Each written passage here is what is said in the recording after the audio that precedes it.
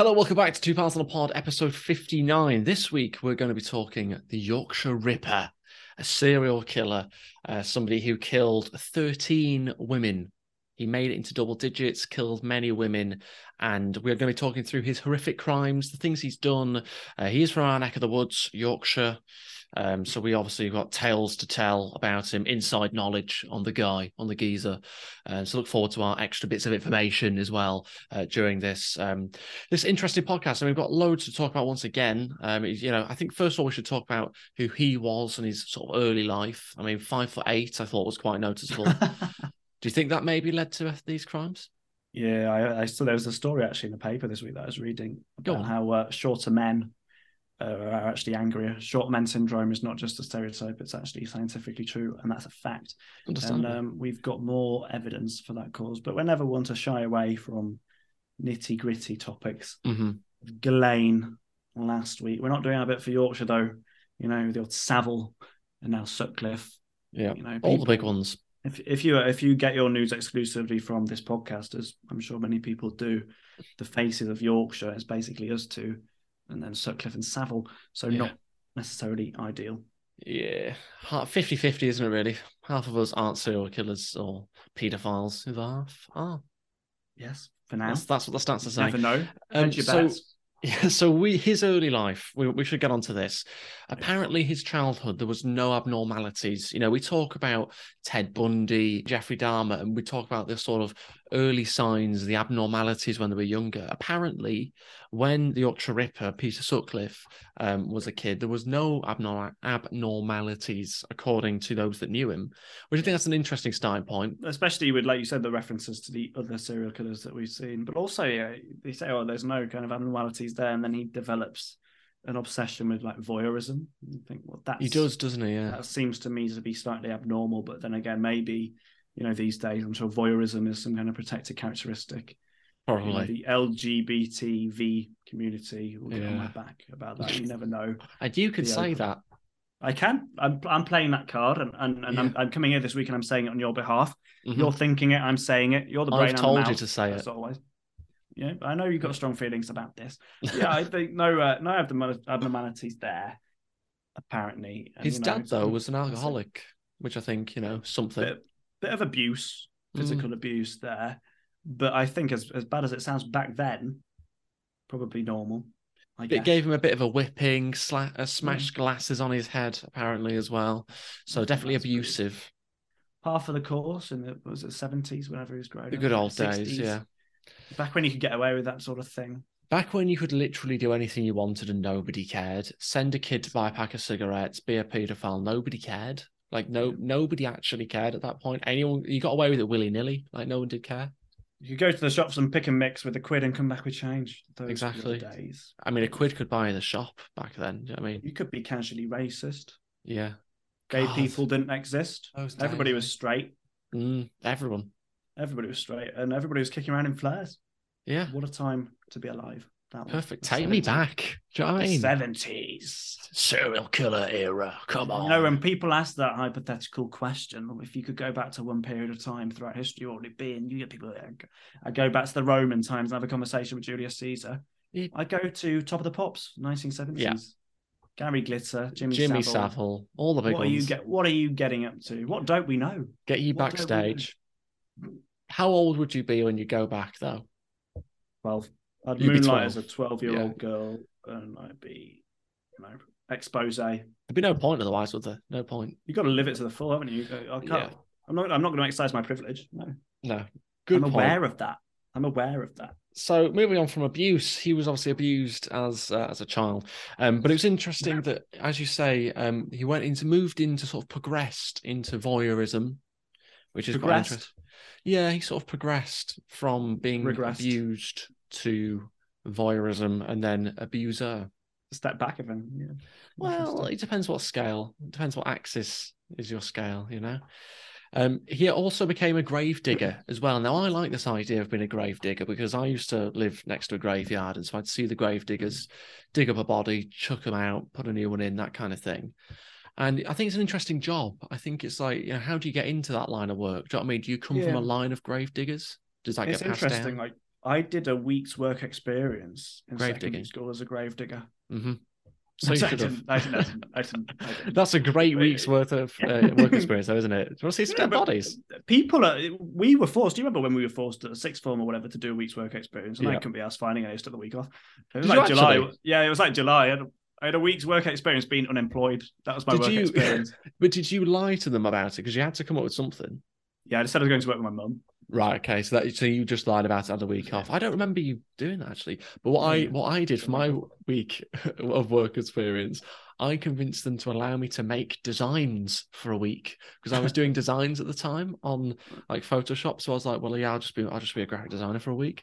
So I got my work experience was with myself as a graphic designer. There's like foreshadowing there. Exactly. Self-employment, which you have fallen into, and it's because of that week's work experience. Yeah. But back on to grave digging. Yeah, sorry. Back to Peter Sutcliffe, the Yorkshire Ripper. So worked as a grave digger, and that's really where he got into the whole bodies thing. Really sort of built a taste for it. Do you know what I mean? Really got a taste for it. And he then started spying on sex workers and men seeking sex workers as well. Now, I just imagine him in bushes, pair of binoculars. Like, how do you spy on the job? I don't know why I'm asking you as if you know, but you did do bird watching, which is sort of binocular based. Well, he was bird watching in a way. So well, let's not use that term. The B word. Women. Yeah. Sorry to any women. I don't understand. Like, there are apparently, I didn't know this, certain places in certain towns where you can go and pick up women, and obviously now you have a few cities that have it's legal in a few red light district. There's one in Leeds. Type of thing. Yeah, there is. Outside yours. Well, let's not. We should actually do a podcast. We should go through it doing a podcast. What, just commentary. Go undercover, something like that, isn't it? Just walk through the street. I don't know what it. I've never been to the street before. I don't know what it is. Where it is. We'll get a sex worker on the podcast, maybe. Just have a little chat with them, like a live podcast, just walking through the street. I bet they've got some interesting stories to tell. Probably. You would imagine. Probably. But sex workers, spying on sex workers. There's certain places in certain towns that you can go to where they have these unofficial areas and streets where you can basically pick up sex workers if you're looking for that, obviously. And this is pre kind of websites. I imagine there's websites for that. Definitely haven't spoken to any men on dating apps off of those websites. Definitely not. That was an accident. But yeah, he develops this obsession, seeks them out, and then obviously it's only going to go one way. It's kind of the foot in the door, gradual kind of thing.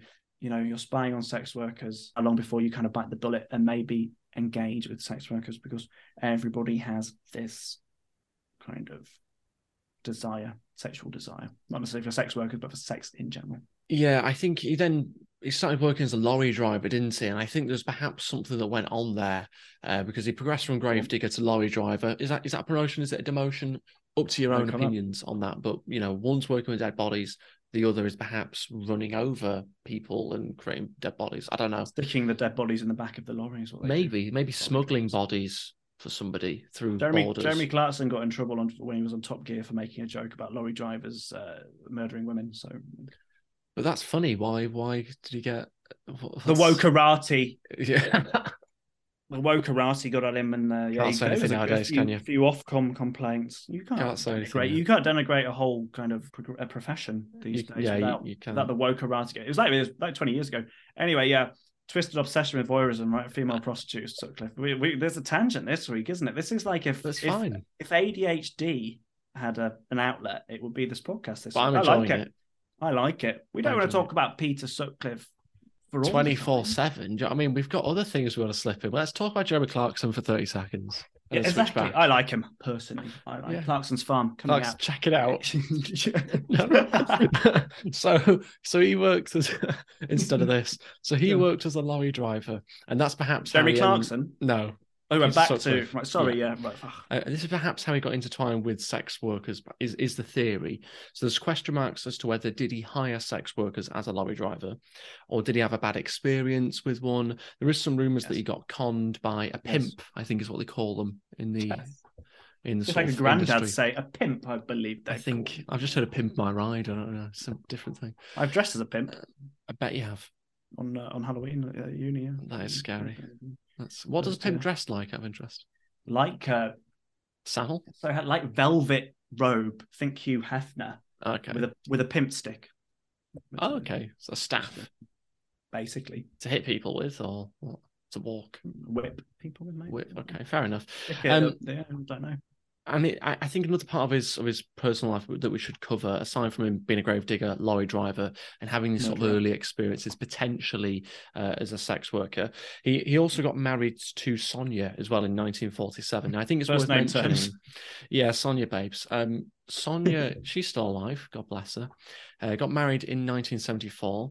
She had an affair with an ice cream van driver. Now, Now, I think this is wrong. He was a perfectly respectable gravedigger at the time, I think, or lorry driver, I'm not sure. And she got with Mr. Whippy or whatever. Like, she got with the bloke who hands out the ice creams. No, nothing funny about that. From 69 to 99, so you could say. So she got with Dave, the dodgy van driver, ice cream. Mr. Whippy, she got with Mr. Whippy. Fair enough. Yeah. So she. I just think, no, she's got with he's an ice cream van driver. I just like the fact that was the part that they said. They didn't say his name. It was she had an affair with an ice cream van driver. It's almost like they know it's absurd. Yeah. Adds to the story, doesn't it? But this, I imagine, must have annoyed him. But I think they stayed together. He probably didn't care, did he? Maybe he didn't care, didn't find out for a while. I don't know. He was preoccupied. Busy. If you thought what she was doing behind his back was bad, no. Wait until you find out what he is. Wait until you find out, Sonia. Yeah. He's getting his own back. So, first assault, okay, which was in 1969. This goes on for quite a while. This, by the way, this goes Summer on. of Love, 1969. So yeah, in the summer of '69. Wasn't that Ted Bundy as well? Or was that Jeffrey Dahmer who started that? That was Bryan Adams. I don't know. I can't remember which one. I'm sure one of them started in '69. I think Dahmer was a bit. Oh yeah, I don't know. Bundy maybe was. Bundy gives me 60s vibes. That was the era of the serial killer, wasn't it? It really was, like the good old days of the 70s. You could kind of get away with it then. You could. It was kind of a bit sexy as well. Do you know what I mean? It's like, Bundy was, yeah. Bundy was. Well, I don't know why people have an obsession with him. He's not even that good looking. Okay, don't slag him off. I'm just saying, like, you know what I mean? Not that good looking. I wish we had better looking serial killers. Get him a billboard. What I'm saying is, 1969, the first assault was with a female sex worker. Okay, now he has like a sort of classic way of doing these killings, as we're going to see. Absolutely vintage. Yeah, throughout these killings, he does it basically the same way every single time. Hits them over the head, and this time not with a hammer though, as he will go on to do. Yeah. He started off basic, a stone in a sock. Yeah, it's like caveman vibe. Yeah, exactly. I can think of worse uses for a sock. Mm-hmm. Go on. Looking around. Yeah, well, I can think of them. I won't say them, but I can think of them, you know. Oh. You can share with the group if you want. Let's not turn this into a therapy session, please. Okay. Not on my right hands here. Oh, God. So he's hit her over the head with a stone in a sock. Correct. The police do visit his home the next day, which is interesting. So they've taken an interest. She's maybe reported it or something, which is good. Police visit his home, and then he claimed that he only hit her with his hand. And so the police have gone, well, you were very lucky. You've been very lucky that she's not going to take this any further. It was, of course, perfectly normal for a man to hit a woman with his hand back then as well. Yeah. You've got to remember. She wasn't asked about pressing charges, though. But why report it, though? I don't get it. If she's told the police, but she doesn't want to press charges. Probably just like, this is nothing, isn't it? This is, you know, don't waste your time on little or me whilst you're doing fuck all, like police did back then. They were, you know, pretty hapless as well. You know, it's a common theme, isn't it, throughout these kind of murder ones we do. Yeah. I think police, and maybe it's a retrospect thing, but also back then they were bad, weren't they? They did do a pretty bad job. Didn't like women. But I thought that what made me laugh about his defense is it's like, no, I didn't hit her with a stone and a sock. I hit her with my hand. Still hit her, but just with a hand. That was okay back then, though. That was okay back then. Well, it wasn't, but like, you know, according to I'm not advocating it. No, not but anymore. It was perfectly normal to do that back then. It's weird how we've gone from that sort of mindset. It's not even that long ago. No, like our parents were born then around there. They were knocking around, weren't they? That's the era they're born in. Embarrassing for them. You do have to wonder what we do now that won't be acceptable in 30, 40 years' time. Yeah. We'll do a podcast on it. We will. Welcome to episode 1256. And then he goes on to have his second assault, but there's a bit of a gap, I think, between the second assault. Another common theme, don't you think? As Bundy or Dahmer, maybe on both of them, that they have the first kind of vague attack, right? Not, you don't get into the meaty stuff, and then there's a gap of several years, and then they strike again. I do wonder whether there is any gaps in knowledge, because usually when these people, they always do get caught, or at least the cases we've discussed, and they do tend to confess all, right? So I think in this case, Sutcliffe obviously gets caught. The baddies never win. It's like a Marvel movie, and it's such an appropriate comparison. If Peter Sutcliffe was a Marvel character, which Marvel character would he be? Good question. No, go on. Thanos. Anyway, they usually admit he confessed to 2 murders, did Sutcliffe, that the police didn't know about, right? So usually they like to get off on confessing. But I do wonder, with this gap here, is there things that he didn't confess to that he did? We'll never know. Yeah, it's one of those things, isn't it? Because if he's got that sort of urge, and there's this sort of clear progression from gravedigger, spying on sex workers, maybe even obviously not killing one, but assaulting one. There is this sort of clear progression to then have a 6-year gap before your next assault. I don't know. It seems a little bit unusual, like you say. It does seem a bit strange. What was he doing in that period? He obviously got married in 1974 or whatever. But and what then else was he doing? 1975, the assault happens. Did that cause it? Did that trigger it? Just like bloody hate women. Yeah, maybe it was chewing my ear off. A bad marriage, or the affair, or something. You wonder what sped that back up again. What made him hop back on that roller coaster? Like, why? Especially because he was diagnosed with, was it schizophrenia, paranoid schizophrenia after, and then the judge wasn't having any of it, but we'll get into that later.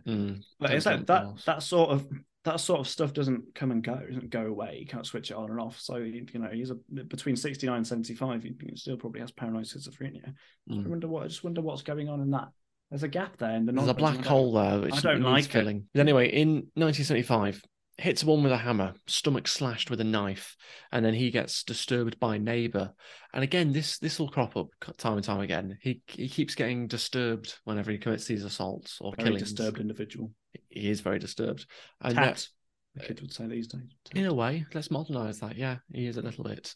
And I think that's interesting that he gets disturbed by this sort of neighbour, and then just ends up sort of running away, leaving her alive still.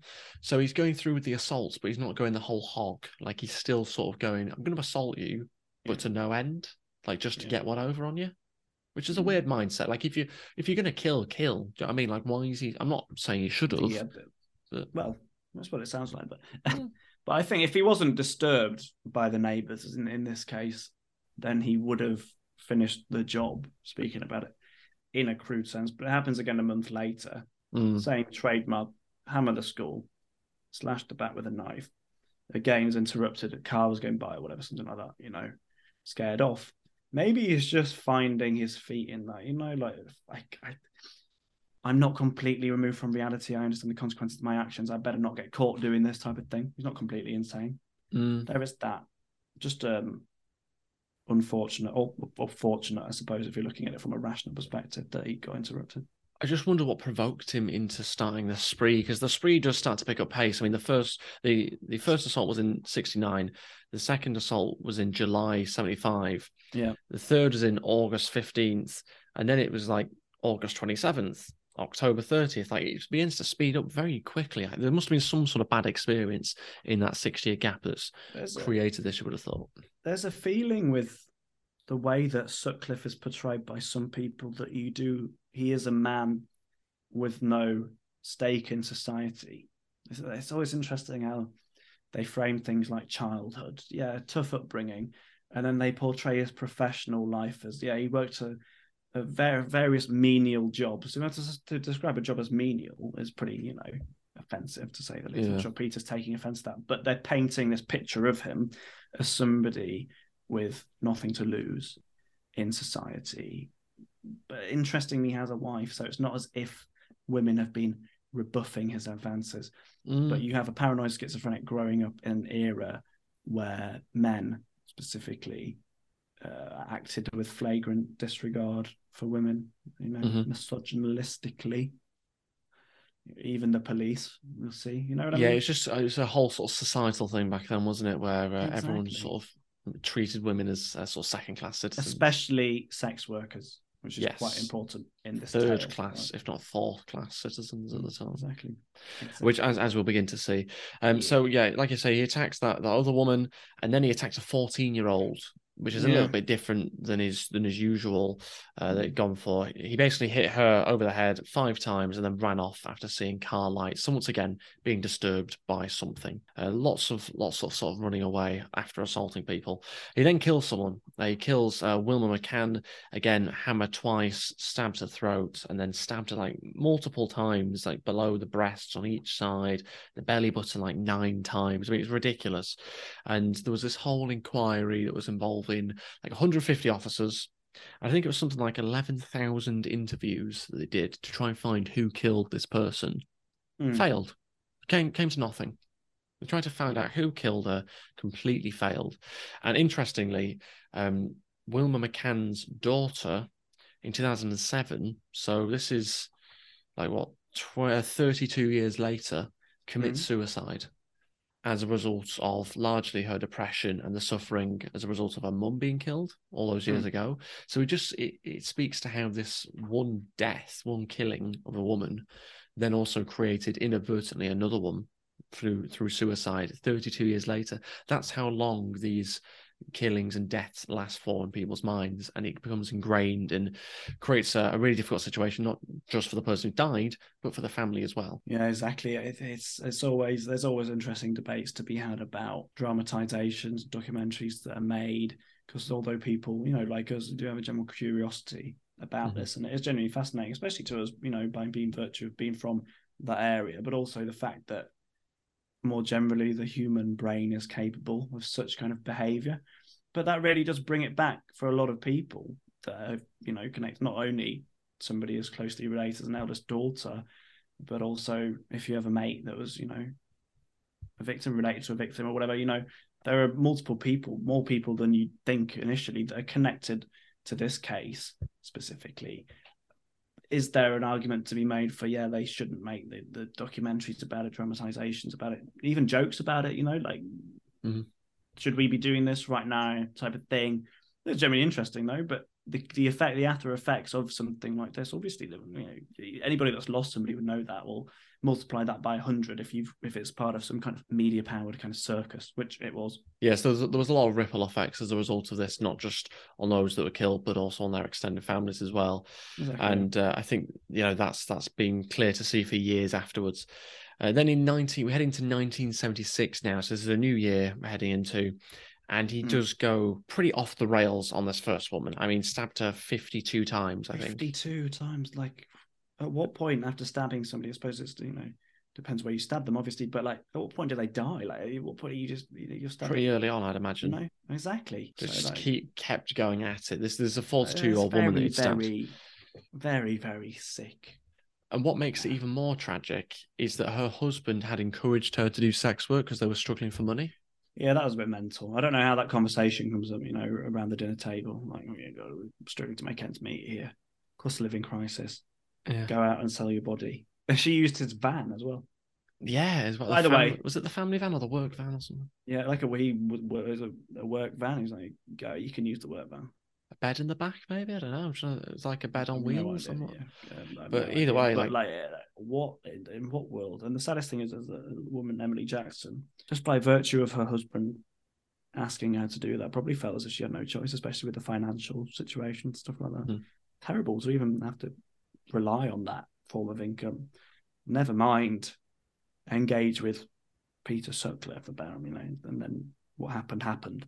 And also it picked her up on Roundhay Road, which is pretty close to where I am from originally. Weird to think about stuff like that happening, kicking about, even though I wasn't alive. It's the classic kind of, I've been to Hastings today, thank God. Thank God I wasn't here in 1066 type of thing. Yeah. It's 1,000 years ago. I'm not placing myself there, but weird to think about the history. Yeah, it is, particularly when you're aware of the location and the area, that kind of thing. Exactly. It's where you've grown in and around that sort of area. Interestingly about this one, though, Sutcliffe stamped on her, which left a boot imprint. A pretty stupid thing to do if you're going to go around murdering people, to then leave your boot imprints, isn't it? I mean, come on. Yeah. And so this again is another sort of bit of evidence which will then build to the case. This is a very uncontrolled way of going about things. Whereas if you're on the kind of sociopath scale, the narcissistic personality sort of type of thing, and you're coming out like this, you'll be much more considered. You're more pulling the strings. Whereas this is very, very uncontrolled. Probably not even thinking, God, I better not stamp on her because this would leave an impression of this boot or this shoe, whatever I'm wearing, unless we trace back. Probably not thinking about that. No, I mean, he's not thinking about a lot, but that sounds of it, because, you know, to be stabbing someone 52 times as well tells us about the mental state that he must be in. Then a few months later, into May, he then attacks a 20-year-old. Now, this one is, again, slightly different because he asks her, she's, I think, walking back from a party, and she is asked by him if she wants a lift, basically, a lift home, I think. Yeah. He then pulls over for her to go and have a wee, and then I think hits her with a hammer. From behind, yeah. Yeah, from behind. So again, back to the hammer. And she was 4 months pregnant as well at this point. And so she went on to have a miscarriage and blackouts and depression. She survived, but obviously had this horrific trauma afterwards. And, you know, not just the miscarriage, but the blackouts and the depression. That sort of ripple effect, that knock-on effects that he has caused to this person's life, even though she's still alive, she has now like a daily reminder of that horrific crime. Quite simply, acts like this committed by Sutcliffe multiple times and throughout history, recent history, modern history, by men, let's face it, go a long way to providing an insight as to why women feel as if they can't go out for a walk at night, which is something that I find particularly grating, because I end every day, you know, going out for a walk. I'm acutely aware of the fact that women don't feel comfortable in doing that because of things like this that have happened constantly throughout modern history. It's a bit shit, really, you know. I've been out at night before, walking back from the library at uni, and purposefully crossed the road because I was on the same side of the road as a woman walking behind. I'm thinking, but I don't want to, you know, being put on edge. I better cross over. Being aware of that privilege is always a very useful thing. Yeah, it's an interesting one now that I've heard a lot of guys speak about doing that. Or just like walking a few paces further back rather than too close, and things like crossing the road, that kind of thing. So, although I've never felt particularly comfortable walking outside at the dark myself, but probably for different reasons, just because it's sort of nighttime, isn't it? So everything's a little bit more scared of the dark. Yeah. No, not scared of the dark, just more sort of like, it's the dark. General curiosity about that. But yeah, people, the bad people come out at night time. We all know this. So yeah, I don't know. But yeah, it's definitely more of a female thing, I'd say, but not exclusively. If we move on then into 1977, this is a different year. He only did 2 attacks in 76, which again I think is a bit weird. Could just be a circumstance thing. Yeah, who knows? I wonder why, because like it seems to vary from year to year at this point. But he ramps it back up in 77 again. He attacks a sex worker with a hammer once again, this time killing her, mutilating her body, and left behind tire tracks. Another thing which he then would go on to be used against him as evidence, albeit not very well. He then killed another sex worker, 23rd of April, my birthday. Killed a sex worker in his flat. Again, left a boot print on her bedclothes. So he's not, again, speaks to his mindset. He's not particularly trying to hide evidence that much. And so he's leaving boot prints, tire marks, these kind of things, because he's getting away with it. He's been getting away for it now for a couple of years, maybe even longer if you include 1969 assault as well. He feels powerful. He feels like he can do what he wants because no one's catching up with him. He's got free reign. Police don't even have a sniff at this point. He's probably not thinking, oh shit, I better not leave the tire tracks, probably, but doesn't matter anyway. The police kind of, at this point at least, don't have the vaguest of clues, do they?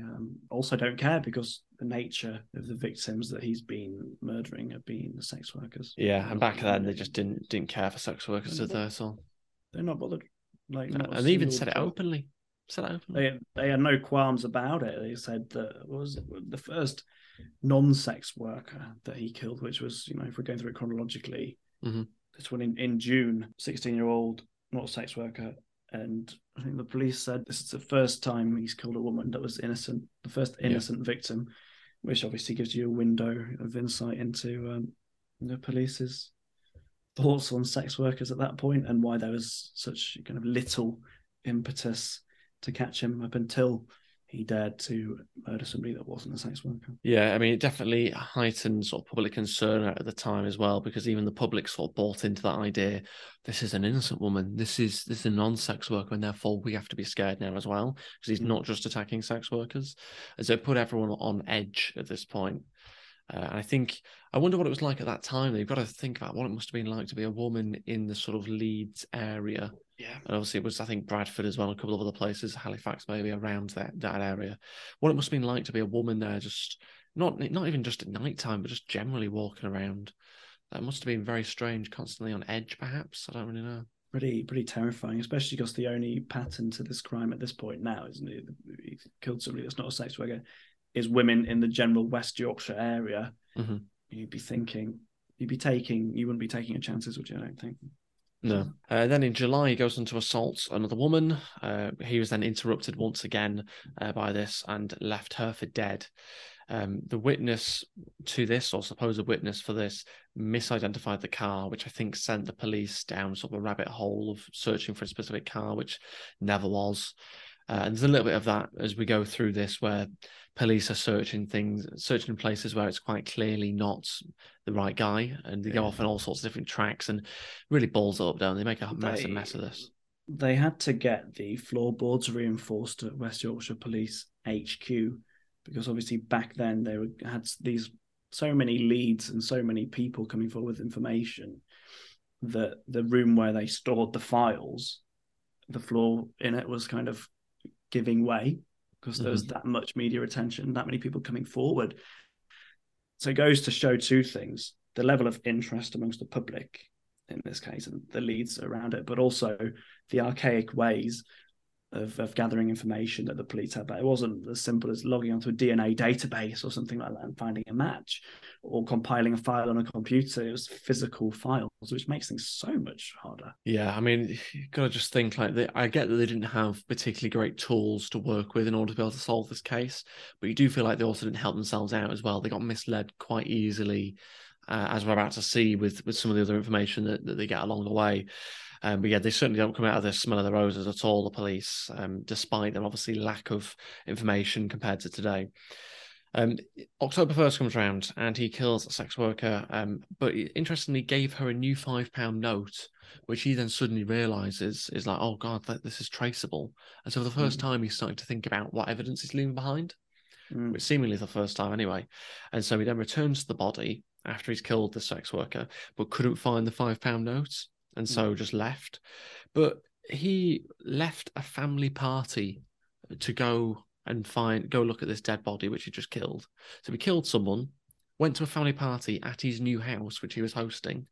The family party's over, just a bit of dancing or whatever, and then goes back to the body that he's killed to search around, try and find this £5 note, which he then goes on to not find. It's just like leading quite a double life. Yeah. Shall we say? Just didn't find the £5 note, did he? Interesting that he was aware of it, like you said. Though so I'd love to have seen the look on his face when the penny dropped and was like, "Oh, what about the £5, right? Slipped or whatever." But of course, it was hidden, wasn't it? In a secret compartment in a bag or something like that. It was eventually found because her body was found. The £5 was then found, which was then traced to a bank, and then this managed to narrow it down to 5,000 men that were interviewed. Body was found by somebody who later became an actor in Coronation Street. Yeah. Interesting. Played Les Battersby. I remember him in Coronation Street. I didn't realise he had that, his past. I think I heard about that, but I don't know the character. Don't watch the soaps. Yeah. But yeah, 5,000 people were interviewed as a result of this £5 note that was traced. 5,000 men over 3 months. Sutcliffe was interviewed. So brilliant. Fantastic. The guy that did it interviewed. No, not fantastic, because he had an alibi, didn't he? He was at a family party. Yeah. So couldn't possibly have killed her before the family party. Couldn't possibly return to the body after the family party. He was at a family party. Okay. Impossible. How many times do I have to say it's a family party? Leave me alone. And so apparently he seemed quite credible alibi. And so the investigations came to nothing. Imagine that. Imagine interviewing Sutcliffe. He goes on to be interviewed, by the way, 9 times by the police. Not a good look. It's not, is it? West not Yorkshire a good look. Police force. It's really not a good look.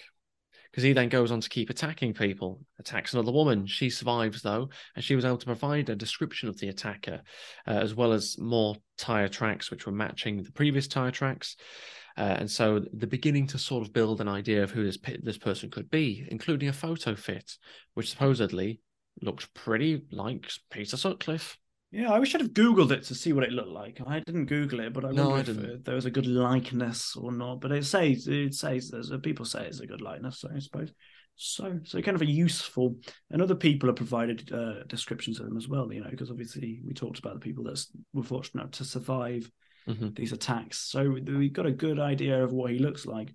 And you would think that him being brought in for police interviews and having a good idea of what he looked like would mean that this case would be solved, but obviously not.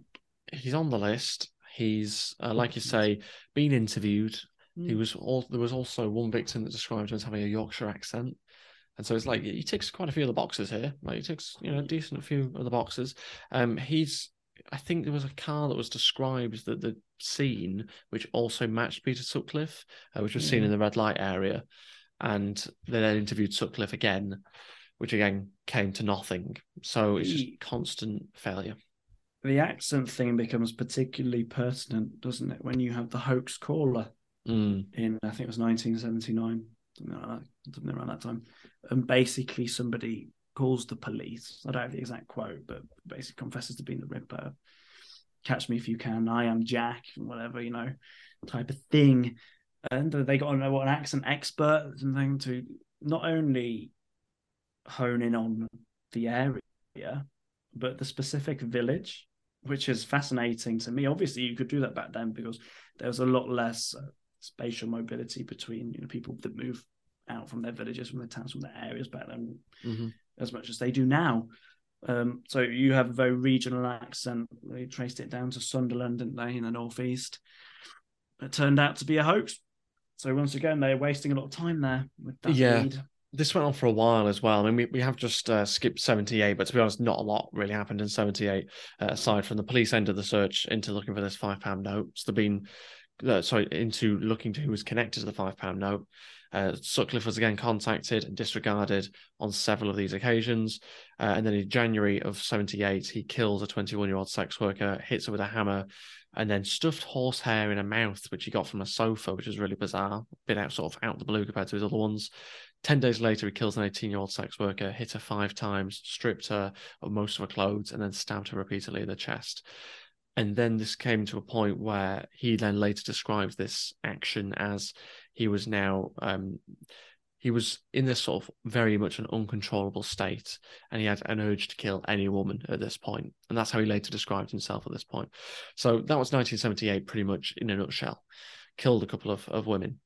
And as you say, this hoax caller comes in after he killed a 19-year-old as well. So he's still doing the killings, and then the sort of hoax caller's like, do you know what? I'm going to now just jump on this bandwagon because it's been building for a few years at this point. It's been just going on and on, hasn't it? And this hoax caller's just like, do you know what? I fancy a bit of attention. I'm going to jump in there. I'm going to pretend to be Jack, as he called himself. And then, just like you say, it just went on to this sort of investigation into Sunderland and then the specific town in Sunderland. And they just went nowhere with it. They went absolutely nowhere. They got letters. I think the Daily Mail or the Daily Mirror, I think, was sent a letter which was signed by Jack the Ripper. It all just turned out to be a massive hoax. Yeah. And the guy was later found in 2006 or something. DNA testing, wasn't it? Did him in. So basically, I think it was drink driving or something. And got DNA tested on the record now for that. And they found that it matched DNA from the envelopes that so-called Jack from Sunderland had sent. And imagine that, though. Imagine thinking that you got away with doing that only 20, 30 years later to be jailed for it. Jailed for it. Like, that's crazy. It just goes to show as well, though, if they had the DNA testing at the time that Peter Sutcliffe, back then when he was on a rampage, this wouldn't have gone on for as long as it did. Yeah, definitely. I mean, it was reopened, this hoax caller, in 2005, and then this person, like you say, was discovered. 8 years in prison, and he ended up dying in 2019 at 63. But very interesting that he was charged with perverting the course of justice, which you can understand. He did move a lot of their resources. moved a lot of their resources to focusing on Sunderland when that was quite clearly not where the guy was from, given the Yorkshire accent. Thinking about the women that died in that time and police attention was diverted, it leaves a bitter taste in the mouth. Yeah, it must be weird to walk around knowing that for 25, 30 years, you were the guy that did that. To do it in the first place, he must be fucking twisted. You know what I mean? Yeah. I'm glad he got there. Was justice there. Locked up for 8 years. One of those people could have been a bit longer. Yeah, maybe. One of those people who just probably didn't have much going on in their lives and was just looking for a bit of attention, looking to feel valued and looking to be spoken about as well. Imagine how proud of himself it would have felt if, look at me, I'm being spoken about in the newspapers, police are talking about me, TV's talking about me, radio. Probably just getting off on the fact that they don't know it's you. Yeah. Then in 1979, September time, kills another person, 20-year-old this time. The body was dumped under some bricks. This was his 16th attack at this point. So he hadn't necessarily killed 16, but he'd attacked 16 women. And this was, again, not a sex worker, another innocent woman, as the police would call them back in this time. And once again, this alarmed the public, raised the sort of alarm once again, because it had been a couple of years, I think, since the last non-sex worker. And once again, Sutcliffe was interviewed twice in 1979. Came to nothing. I just don't get how are they not getting anywhere with this? What questions are they asking? Photo fit of him though that looks like him as well. That's I know. Like, is it what do you like for breakfast? Like, what are they asking him to not be able to find out any information? You've got to bear in mind he actually matches several forensic clues. And he is on a list of 300 names that are connected to this £5 note. So he's on that list of 300. You have to wonder what those forensic clues are and how comprehensive they are. I imagine it'd be to do the footprint, maybe, and perhaps the same size on the car, same size shoe or something like that. Yeah, something maybe. But they don't seem to. I don't know what's going on. It's their job to investigate this. I don't know why. But can you imagine, like, interviewing the serial killer? You're the person who interviewed them for all those years, several times, and yet he wasn't even strongly suspected. How is that even possible? It's weird to think that it's like the fair play for narrowing it down. The banknote thing narrows it down to a specific area, specific branch of a bank or whatever. We can all do that. And then from there you can kind of hone in even closer, whatever. That's the good aspects of it. And from then it's shit. There's people that they suspect in an even stronger way that have nothing to do with it, basically, if we're looking at it logically. Shit, weird. We can imagine staring him in the face, interviewing him several times, just not knowing that, you're actually looking at the serial killer right in your face here. Yeah, I think was there an inquiry after? I think there was, wasn't there? Should have been. Police practices. I think there was. I don't know what comes out of that besides you're a bit shit. Yeah, that's the conclusion. Don't bother writing an essay, just do that. You're a bit shit. Correct. Then we enter into the 80s, 1978 here. So this is spun more than a decade at this point if you're starting from 1969 here. Into the 80s now. And Sutcliffe is arrested for drink driving. And while awaiting trial, kills 2 more women in that period of time. Just think you'd cool off, wouldn't you? If God, a policeman, might be monitoring. They might be monitoring me a bit here. Might just kind of cool off, but didn't. Still killing, still attacking women. Yeah, as well. Killed 2 more, attacked 3 more women who all survived. And then you get into November 25th. Now, November 25th comes along, and Peter Sutcliffe's associate, Trevor Birdsall, is now reporting him to the police as a suspect. Now, interestingly, Trevor is the guy who inadvertently helped him get away in 1969 after that assault. He didn't realise, obviously, he was helping him get away. Yeah. But interestingly, 11 years later, this is the same guy. So it's sort of come full circle. This is the same guy who's now reporting him to the police.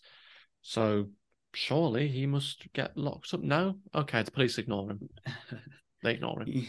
You're his friend. You're his associate. You literally drive him away from the crime. I've got a mate that I think is doing this. He's capable of doing this. He's done similar things before. Police not bothered. Yeah, I've got a mate, and I'm starting to think he might be the Ripper. Do you fancy looking into that? Nah, busy. They've set up like a Ripper task force or Ripper squad, something like this, to look into this specific case. So you've got full-time police officers spending 7, 8 hours, 9 hours maybe a day at work, 5 days a week, looking into this. I just don't understand. I don't know. When an associate is reporting a person, you just want to take it seriously. So. But of course they don't. They don't once again. They don't. It's only until 1981, so another year goes by at this point. Another year going by. Sutcliffe is then stopped by police with a sex worker. So finally, they've caught him about to be in the act, essentially. The car has false number plates, which usually isn't a good sign, and he then gets arrested, and rightly so. So it's like catching Al Capone for tax fraud. Yeah. Basically. Similar thing happened with Bundy, didn't it? Where he got pulled over, but that was drink driving or something, wasn't it? Yeah, it wasn't necessarily for his major crimes. It is weird how there's definitely like overlaps between these. I find the threads interesting, definitely. Anyway, the next day after Bundy, after Sutcliffe is pulled over, the next day, after he's arrested, the police return back to the crime scene, and they find a knife, a hammer, a rope, and then later find a second knife in the police station toilet. Yeah, that's a bit embarrassing for them. He's come into your kind of HQ base, your backyard. Was that up his arse? Like, where was that? Have they not like patted him down or something? Obviously not. I don't. Like, no one's sticking a knife up their arse, aren't they? It's just ridiculous. Did you hear about him then being stripped when they did do a strip search? No, go on. They did a strip search. Yeah, and they found that he was wearing a V-neck jumper inverted. Wow. So under his trousers, he had a V-neck jumper where he put his legs through the arms of the V-neck jumper, and the V was exposing his genitals, presumably how he was committing some of these crimes. Because I think he was having sex with some of the bodies, was he? Am I getting confused with another one? Oh no, because he was seeing sex workers probably having sex with them maybe before the killing. Right, so it's kind of, is that like an ease of access thing? Yeah, I think so, yeah. What? Or maybe he was playing with himself at the crime scene, I don't really know. But yeah, he had an inverted V-neck jumper on, where he put his legs through the hands. I mean, there's a lot of things weird about this, but yeah, it just adds to the weirdness. But that only came out in 2005, 2006, that bit of information. Only came out not that long ago. So yeah, that basically exposed his genitals, basically. So that was very unusual. Yeah, to say the least. And then after 2 days of questioning, finally Sutcliffe declares he's the Yorkshire Ripper. He's the guy they've been looking for. I don't know what questions they're asking this time around that they didn't ask the first. I don't know what questions they're asking the first day. Yeah, if it took him 2 days to admit it, ground him down around the bush.